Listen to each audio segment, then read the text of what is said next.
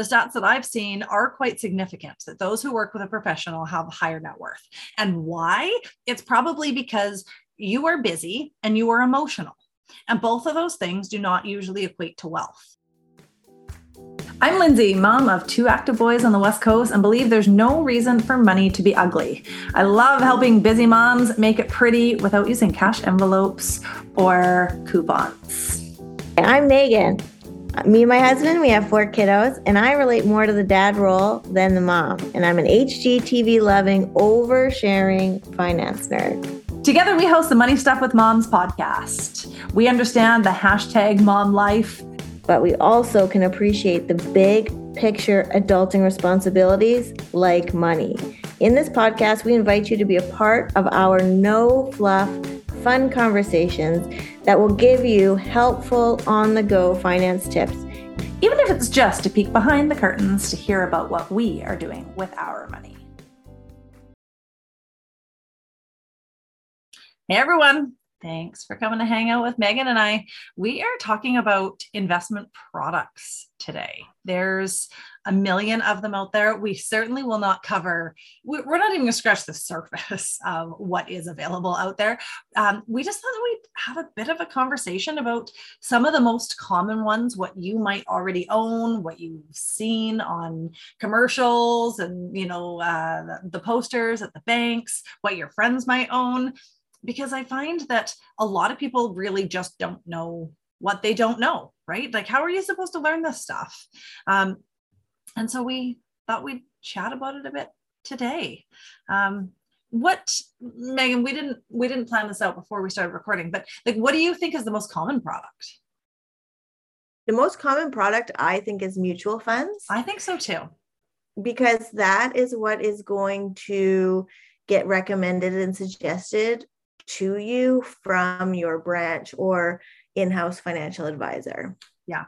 And mutual funds have been around for a long time. I have no idea when they were invented or started. I don't know the history of them, but they've been around for a long time. Like parents and grandparents owned them. So they've been here for a long time. And, in a nutshell, a mutual fund is a bunch of different investments, all types of investments. There is cash in there. There is bonds. There is company stocks. All sorts of different things can be inside of a mutual fund. And a portfolio manager, a mutual fund manager, a team manages what goes in there and what comes out, what they buy and what they sell. And each mutual fund has its own objective.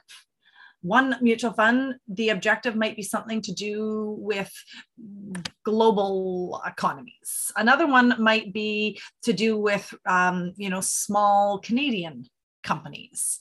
They each have their own objective, and that's how the team of people working on this fund, that's how they decide what they're going to buy. So like a Canadian fund isn't going to go and buy, I don't know, an overseas Asia country or company.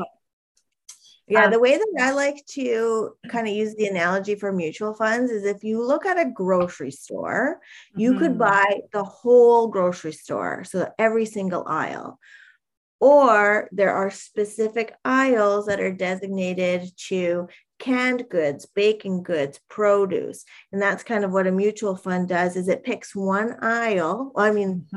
When you see those names in front of them, there are mutual funds that encompass the whole grocery store or maybe a couple of the aisles, but it'll say like, this is the baking product mutual fund. Our mandate is to only buy stocks and bonds within this designation. And so if there is a particular sector of the market or of the economy that you think is really going to do well, or you understand, then that's why like a lot of Canadians hold a lot of Canadian mutual funds, because Canada is something that we live and breathe and understand. It's not to say that the Scandinavian funds, the Asia funds, the Europe funds are any better or worse. It's just we don't understand them in the same capacity. Absolutely. Another thing about Canadian funds is they are almost always mostly made up by the 5 big banks. And if you've ever checked out your fees on your bank account, you know that our banks make a heck of a lot of dough here. We have some of the smaller worldwide banks because we have a small population, yet they're some of the most profitable on the planet. So holding those stocks in a mutual fund is really great. And they're so if you look at Canadian mutual funds, usually the top 10 holdings is full of those 5 banks. So like Megan says, we know those companies, we see the fees, and we want a piece of the pie. So a lot of people will hold those mutual funds. And it's interesting, like in a mutual fund, there's a lot of different people involved. In a mutual fund, you need a mutual fund license to sell a mutual fund. So there's the advisor selling it to you. And then there's whatever structure above the advisor in a bank or in a investment office. And then there's the mutual fund company who, well, actually there's another thing in between, but that part, we won't get into the weeds there. Then there's the mutual fund company. And in the mutual fund company, there's the team, like I said, that is making the decisions of buying and selling. But there's also like a marketing department and an accounting and tax department and all of these different departments. There's a lot of people that work at these companies. And the reason that I mention that is because all of those people have to be paid. And that takes mutual funds to, some of the higher ends of the investment fee scale. All those people have their own bills to pay and they have to be paid too. So, Megan, have you looked at fees lately? What have you been seeing in mutual fund fees? Because they have changed over the years.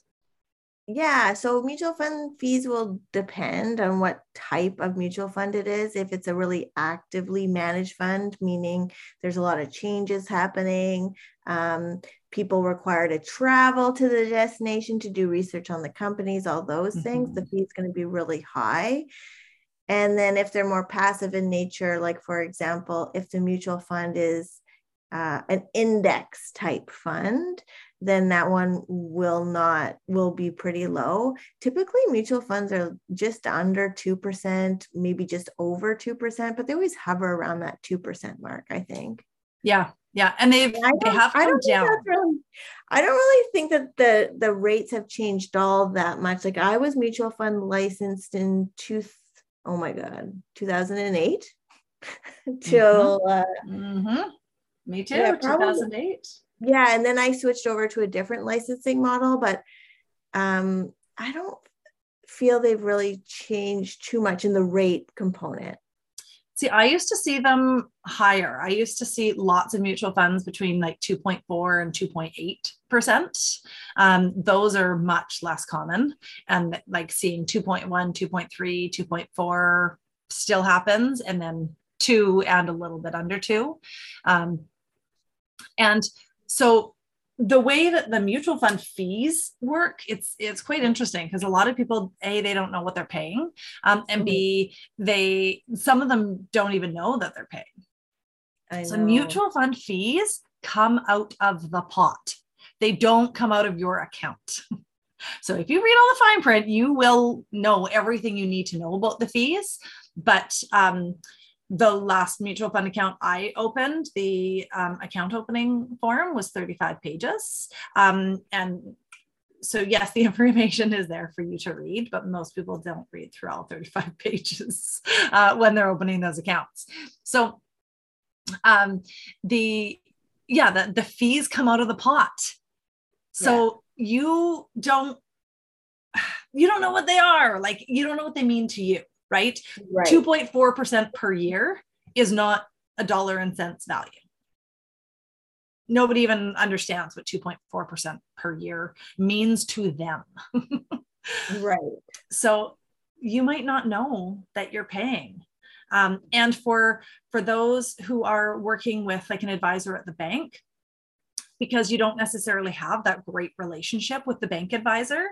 I've talked to a lot of people who like kind of feel like a bit of a bother to their advisor if they have something that they think is a dumb question. but you're paying to have your dumb questions answered. You just don't realize it. And sometimes it's also, you're not quite sure who your advisor is. Like if you don't have that good reputation, and there is quite a high amount of turnover at branches. So sometimes you don't even know who you're supposed to be talking to, never mind the rapport with asking your question. Yeah. And fees matter. So like, if you think, like, I know you were saying, like, it's hard to put a dollar and cent value to it. The way that you can also wrap your mind, because it is very difficult, there is no real dollar and cent, but the way that you can think about it is, if you were to invest $100 and your investment made 5%, you should have $105 in there. However, the mutual fund always pays themselves first. So even though that investment might have made 5%, you're not going to have $105 in there. You're going to have $103 in there, because they always took their 2%, which is going to be $2 first. Now, if that fund experienced years, like we've had a lot of bumpiness in the last little while, where the return is negative. So you put that $100 in there. Let's say your return was negative 10%. Instead of having $90 in there, you're going to have $88 in there, because they always take their 2%. They always get paid regardless on the performance of your actual investment. And I try to remind people, having others get paid on your account is not a bad thing. When somebody cleans your teeth, they get paid. When somebody gets your hair, when somebody cuts your hair, they get paid. When somebody is managing your money, they should get paid too, depending on what there's lots of different fee structures out there. So getting paid, like, it's not necessarily the worst thing. Actually, it's not the worst thing. I think it's just really important that you know what it is costing you. And I say to our clients all the time, like, they see what they pay on their statement. We'll talk about those types of accounts later, but they know what they pay each and every month. And if they haven't talked to us in a couple months, guess what? They don't feel bad calling and asking a question, because they know that they have paid for a service. It's a very different relationship. You don't think your dentist works for free. You know you're getting a service. So working with your advisor, your planner, whoever it is, them getting paid, or the portfolio manager is okay. You just want to know what it is and how it works, so that you can make those decisions for yourself. And with mutual funds in particular, because they take it out of the pot of millions, and I mean like hundreds of millions sometimes. These mutual funds that have been around for 30 years, there is a lot of money in those accounts, they're in those funds. That's where their fees come from. They do not come from your individual account. You get what's left. It's very confusing for somebody to know exactly what they paid. They should be. So if you look at your annual statements, I know a lot of us don't even open those envelopes, because we don't either want to know, or we don't care, or we don't understand them once we do. But if you do look at those annual statements, it shows how much fees you've paid. So if you look next time, or log into your online banking and see you've paid, let's say, $1,000 in fees, it's really important to ask, like, I'm paying this fee anyways. Am I really getting good quality advice? Am I taking advantage of the service that's in front of me? Because you're paying it anyways. You might as well take advantage of the knowledge you have in front of you. Absolutely. Fees are not the enemy. You just want to understand what they are and make sure that you are getting value for what you pay. Like anything else, right? Just like anything else, right? There's nothing wrong with paying fees. It's just being aware that you're paying them, and that you could potentially be making, some really important connections in your life to be able to progress quicker. Absolutely. Yeah. Yeah. The stats out there on like the net worth of people who work with financial professionals versus those who do it on their own, the studies are out there, and the ones that I've seen anyways, I haven't done a full research project on this, but the stats that I've seen are quite significant, that those who work with a professional have a higher net worth. And why? It's probably because you are busy and you are emotional. And both of those things do not usually equate to wealth. If you work with somebody, you carve time out to ask the questions and get the advice. And you are, most of us anyways, me, I'll talk about me, so I'm not saying anything about you guys. Like, I'm overwhelmed at the best of times. I'm not always making the best decisions. And so working with somebody to help me make good decisions will benefit me over time. So I think everybody at some point should work with a professional, if not always. And the only time that, maybe you wouldn't is if you have the knowledge yourself. If you are going to go out and do the research and have the knowledge yourself, the decisions between a TFSA and an RSP, or a spousal RSP, or a non-registered, or an RESP, like how you make those decisions do have implications. And that's your planner or advisor's job, is to help you, minimize your taxes, maximize your retirement portfolio and cash flow. Those things can be hard to do on your own, and to try to save 1 or 2%. Because you just feel like it's too much, and then take it up on your own, is often not the right choice. For some people it will be, and for some people it won't be. So don't get scared of fees, but yeah, just make sure you're getting value. If you're going to pay something, get something in return. And if you are somebody who needs more hand holding, or you do have a lot of questions and you do want somebody to just kind of answer your questions, but also take over that aspect of it, like working with an advisor is totally, even though there are fees, it's the appropriate solution for what your needs are at this stage of life. But there's also other products that are lower in fees. There's something called an ETF, which is similar to a mutual fund, but more, I don't want to say less managed, but how would you compare ETFs and mutual funds? Robots and humans. Robots and humans. Okay. So ETFs, robots make better investment decisions a lot of the time, not always. If you were to create, an ETF investment, made out of, you open up an RSP, you picked 3 ETFs. Those are the 3 ETFs you're going to use for the next 5 years, let's say. And then you met with somebody once a year, you paid them on an hourly basis, and just said, help me make sure I'm doing the right stuff with my money. You know that their input's going to be it's going to be directed at you. There's going to be no biases on the table, because they're not trying to sell you something. They're just saying, based on what you've told me, it sounds like the portfolio makes sense. Or based on what you've told me, there's a little bit out of balance here based on your risk profile or whatever goals that you've mentioned. This doesn't make sense for you.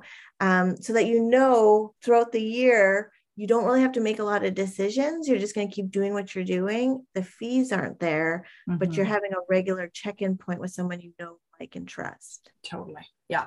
And so an ETF is exchange traded fund, and it is a fund to mimic the exchange. There's lots of exchanges out there. So, the S&P 500, rather than in a mutual fund where we have a team who creates an objective like the baking aisle and then chooses what baking aisle, it's a little bit different. This aisle is the S&P, and it just buys the whole thing, and it mimics what is on that exchange. If we look, like, the exchanges, like, they go up over time. They're full of good companies. Not all exchanges, I suppose, because there are, there are some that work a little bit differently. But in a nutshell, that's the difference. We're not choosing what is going to go into that particular ETF. It is going to mimic what is already there at that particular exchange. Mm-hmm. So because of that, there's a lot less human involvement, like all those people that I mentioned before that need to be paid. We're just mimicking something that already exists. Yeah. So then that way you go from a 2% fee at a mutual fund with more potential support, not always real support, but potential support.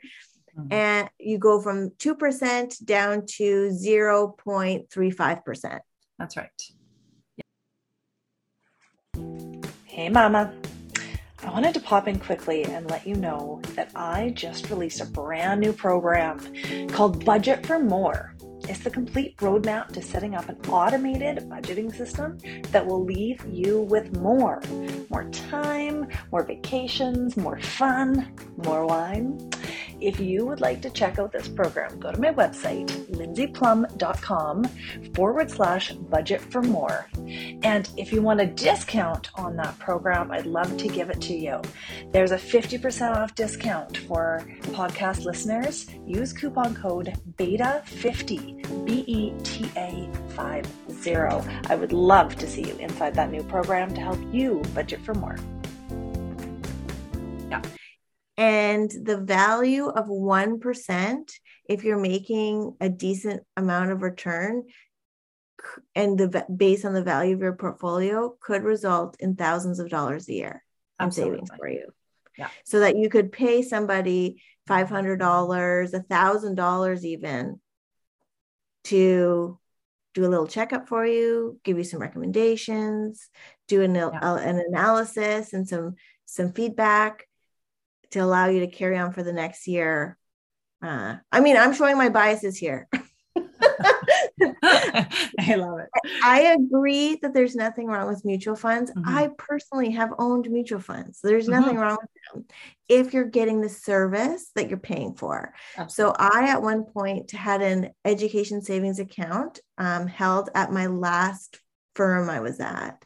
I held that RESP for probably 5 years within that environment. It would grow every year because the portfolio would grow every year, but I would probably be paying about $2,000 a year in fees, which I have no problem doing if someone is at least annually checking in on me, making sure that I'm invested in the right stuff, reaching out to me when my portfolio grows, when my portfolio shrinks, just letting me know I'm here, I'm checking on it, I got my eyes on your account, no worries. Yeah. That never happened.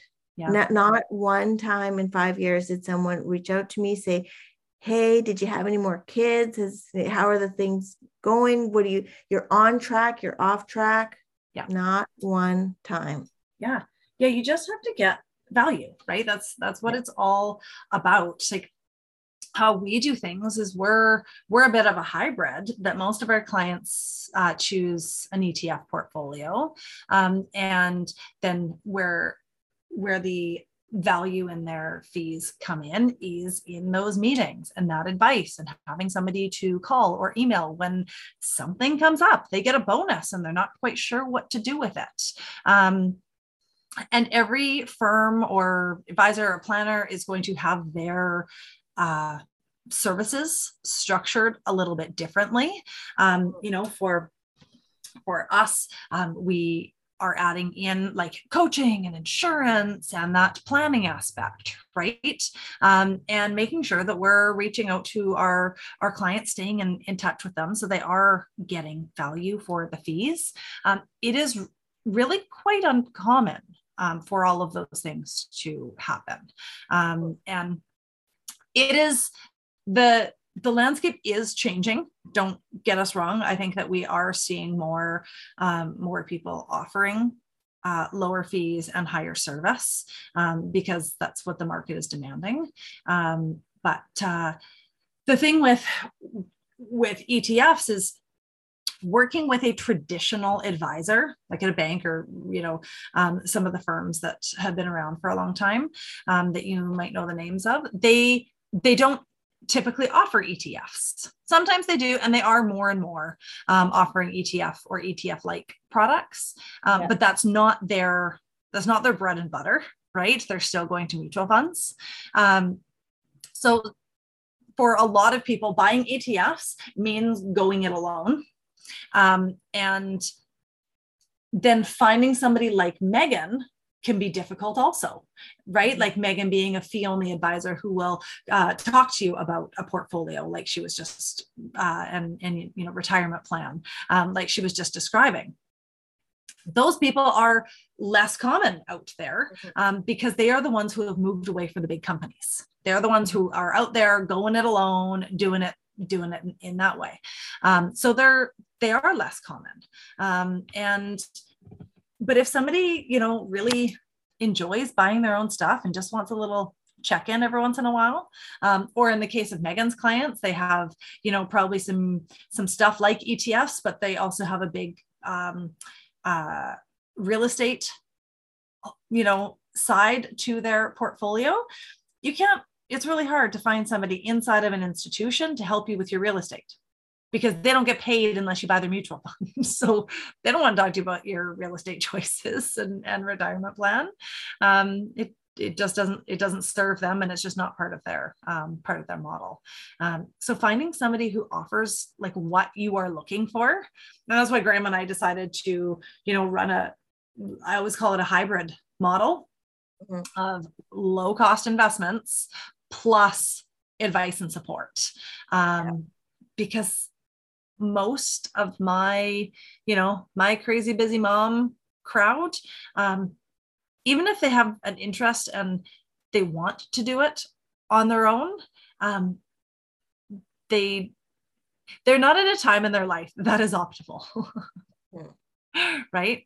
They're just like, they're busy and they're doing other things. And to know that you can call the same person a couple times a year, they can look up the notes and remember who you are. Like all of that is like, that's where the value comes in to choosing somebody that you're going to pay a fee to and work with.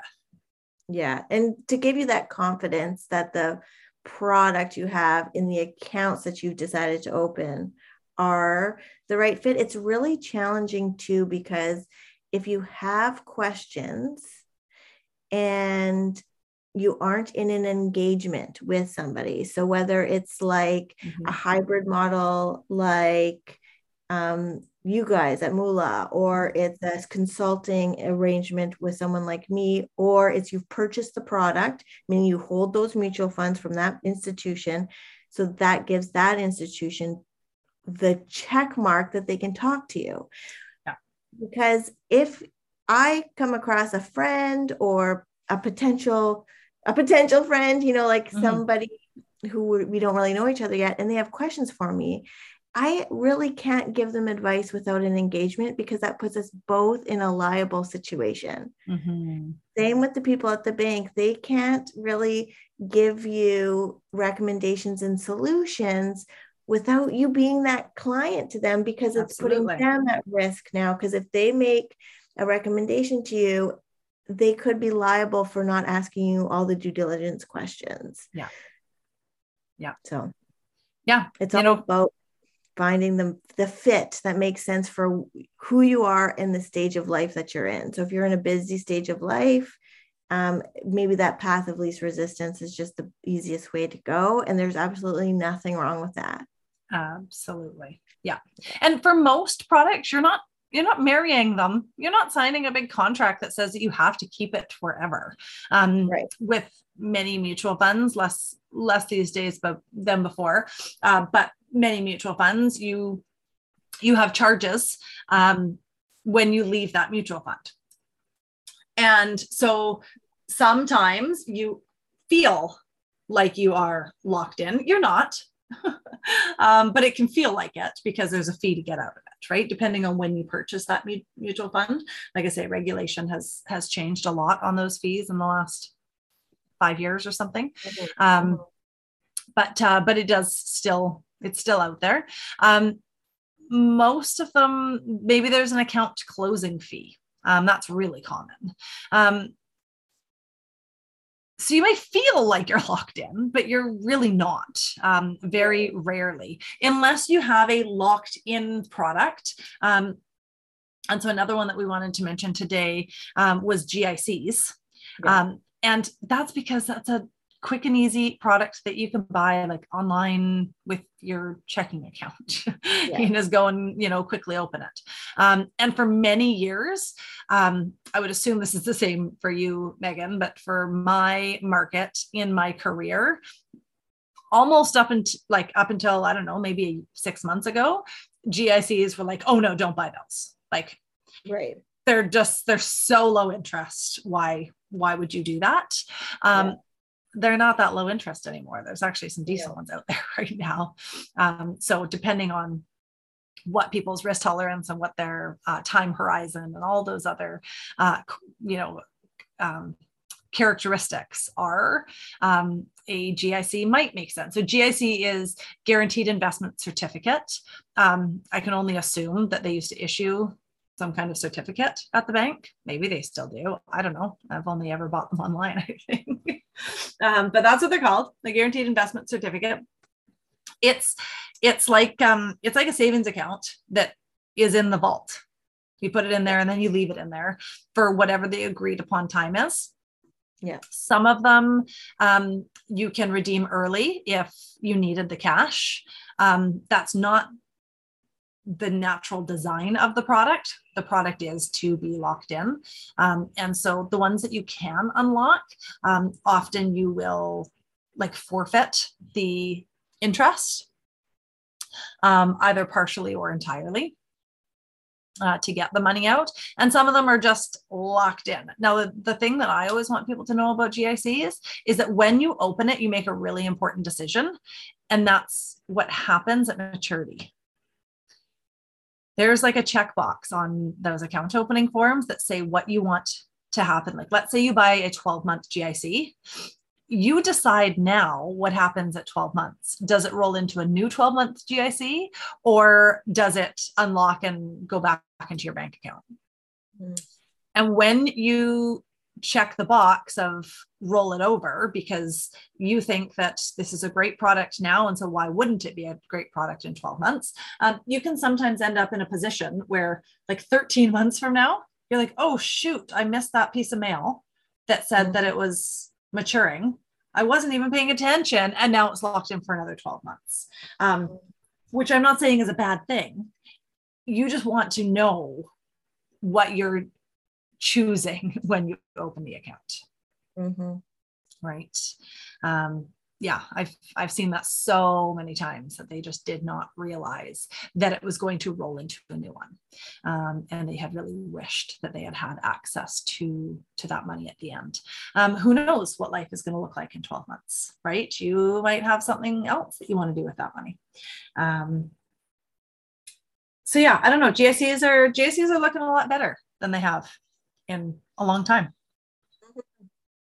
Yeah, I like GICs as a forced savings. Mm-hmm. So I use EQ Bank. Mm-hmm. There isn't that unknown about what the money is going to do. It always puts it back in your account, which is something I like, because I also found that it was really misleading when you didn't know to check that box, and then you'd spend 4 hours on hold with some customer service agent trying to unlock it because you didn't want it to go back into a different GIC. Because the rates have been so good lately. Like right now, there's a 1-year GIC at 5%. Mm-hmm. So if I have something going on in 1 year, I'll throw the money in there, make my 5%. I know I can't spend it. I've mentioned many times on here, I am a spender. So if something comes up and I think, oh, I'll just save for that other thing later, it's like, no, I can't spend that money. It was earmarked for something else, and I'll throw it into a GIC. But this also is the first time in my career I ever bought GICs. Yeah. Because it just, 0.5% for 2 years just did not make sense to me. I would rather throw it into a high yield savings account, which even now those rates are still good too. Those are, like, yeah, I mean, they're often quite similar, right? The savings accounts and the GICs, they're usually within, I don't know, 1 percentage point or something Yeah. of each other.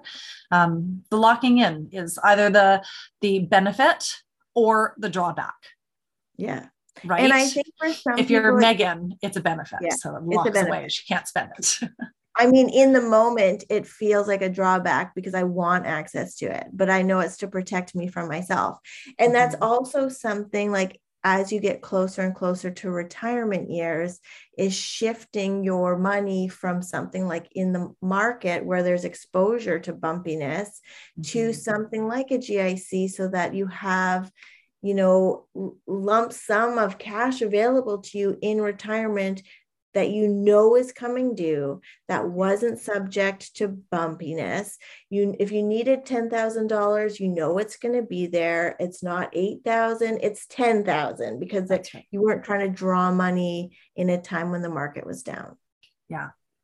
And so there's definite seasons of life where GICs make sense. Absolutely. And there's parts of your portfolio that GICs might make sense with. Right? If you are somebody who has, most of their portfolio in the volatile stock market type stuff, maybe you want to play that game and that's cool. But to balance out your portfolio, something like a GIC can be really nice. You know that this chunk is guaranteed. You know exactly what it's going to be in the exact amount of time. So you can do both. And I mean, the 3 products that we've talked about today, you can have all 3. There is not you have to do things one way. That is either your responsibility or the responsibility of whatever professional you're working with to talk about how your portfolio is coming together, and how you're weighted, which side of the teeter-totter you might be on. The one thing that we haven't talked about, but we have a whole episode on this with Michelle Hung, is stocks. And so, just to briefly touch on stocks, when you're buying stocks, you're buying a little tidbit of a company, right? A tiny little share of the company. And as the company grows and shrinks, so will the value of your stock. You can buy them on all different stock exchanges all around the world, all different types of industries. And the thing with stocks, this is where the saying of putting all your eggs in one basket kind of come from.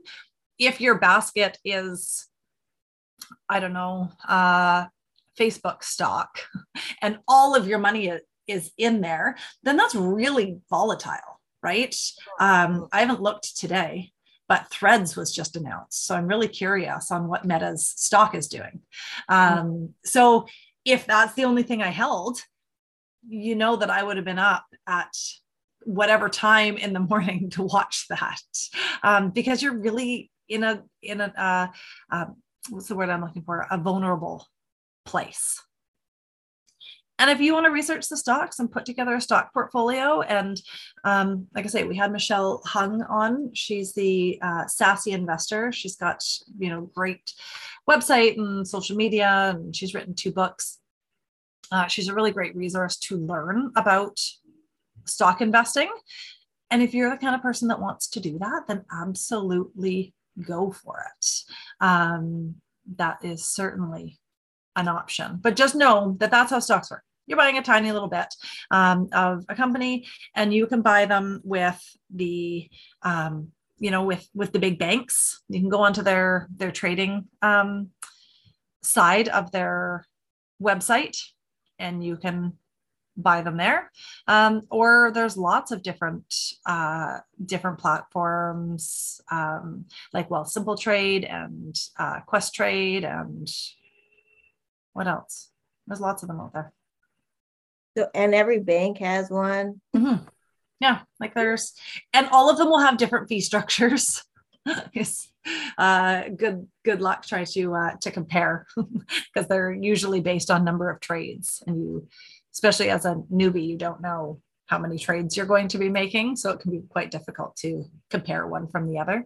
But I mean, that's stocks in a nutshell. right? Yeah, I don't, and I think that stocks can lead to shiny object syndrome, where now you're playing a game instead of investing. Yeah. And investing isn't gameplay. Investment should be strategic in a way, Mm-hmm. but not something that you should be thinking about every single day. Yeah. And I feel that when people, you get a more emotional tie when you have those individual stocks in your portfolio, where you hear an announcement like this new app, so you want to check the stock. Whereas Mm-hmm. really your investment strategy should be based on long-term planning, not based on short-term out of your control factors that are happening in the market. Totally Very agreed. difficult to do. Very Totally. difficult to do. Yeah. If we were robots, it would be easy and we would just delete that from our algorithm. Mm-hmm. But the human brain is the element that has the most sabotage for your success when it comes to investing. Mm-hmm. Yeah, Very such a good tricky. point. And I mean, So if that, somebody wants to go and do the research and buy their own stuff, for most people, I find that like take a piece of your portfolio and you go do that. And that is the super risky and not guaranteed side of your portfolio. Um, for us to put all of our money into a stock portfolio, man, it's just so risky and it's so emotional. yeah. So yeah, take $1,000, $5,000, $10,000 if you're interested in playing the game. But it's the what did you call it? The shiny object syndrome. Object.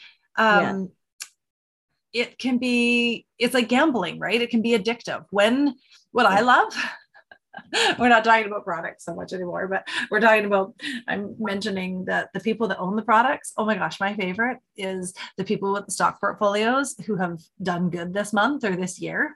And like, oh man, they are experts now when you talk to them. They know Oh, yeah. everything about the stock market. I Mm-hmm. just find it so humorous. Like even the best of the best like portfolio managers out there don't, some of them anyways, wouldn't claim to know it all because they know that there's so many factors that contribute. But yeah, you find that, friend who's done a bit of stock investing and now they know everything. They know all the hot stocks. Yeah. Oh, they make me laugh. It can be a tricky conversation for sure. Mm-hmm. And yeah, it's a smile and nod conversation. Yeah, I tend to stay out of those conversations. And just, yeah, smile and nod. Yeah, A lot of that just totally. Because it's a moment, and tomorrow it could have completely reversed itself. Yeah. Based on factors that no one could have predicted. Absolutely. Investing is a long-term game. And so having a mix of everything, I think, doesn't hurt. Having some GICs, some ETFs, some stocks, whatever you're most comfortable with. Personally, my portfolio is only comprised of GICs, ETFs, and real estate. That is 100% of my portfolio. I don't hold any mutual funds. I do hold a couple individual stocks, but it was just because I did a fun project with my kids. If I hadn't have done that, I would not own them because I don't see any value in me spending time researching, picking the stocks, doing the buys, doing the sells, rebalancing if needed. It's just not a part of my investment strategy that makes any sense. If I take 5 hours doing research, I've now used up all my profit according to my own fake rules I've set for myself. Yes. But if you see that as a hobby, which many people do, then maybe it's fun and exciting and interesting. But for me, I'm not interested in research like that. Yeah. And we're the exact same. We're all ETF. I think we may have one mutual fund left that we sold ourselves. So the fee structure is not a concern in our case. And individual stocks with our kids, same thing, project. So yeah, we count a bit of our house as a real estate investment because of our long-term plans with it. But I don't know. I don't have the mental bandwidth to play around. Maybe when I'm retired and I want to do some more, I don't know. It's just not where I'm at. I don't want to do that. No, absolutely. And I don't want to do that. Just follow the path of least resistance. That's what I say. Yeah. The less time I spend thinking about it, worrying about it, considering my options, the better. I think we've said this on probably every episode, but the worst decision is the decision to do nothing. So just doing something is better than nothing. And I mean, not that our portfolios reflect that, but over time, we've gotten pretty good at being really quick at making decisions that make sense for where we are right now and where we're going. Yeah. And I mean, the biggest advice that I can give somebody, I think, after do something, is to, make that decision if you're going to do it on your own or if you need advice. And for people who are in the same phase as me, I would really recommend that you get some form of advice. Find somebody like Megan who can come in for a one-time conversation or an annual conversation about any products. Find somebody like Mula who will be there for any question at any time along the way, and give you that support. Or find somebody to just do it all for you, a portfolio manager. They're out there too, but find the person that kind of matches the phase of life that you are in, because that's where you're going to make the best decisions, where you feel supported, you don't feel rushed, you don't feel pressured, and you can look at your options before making that decision. So hopefully that it was helpful talking about mutual funds and ETFs, GICs and stocks.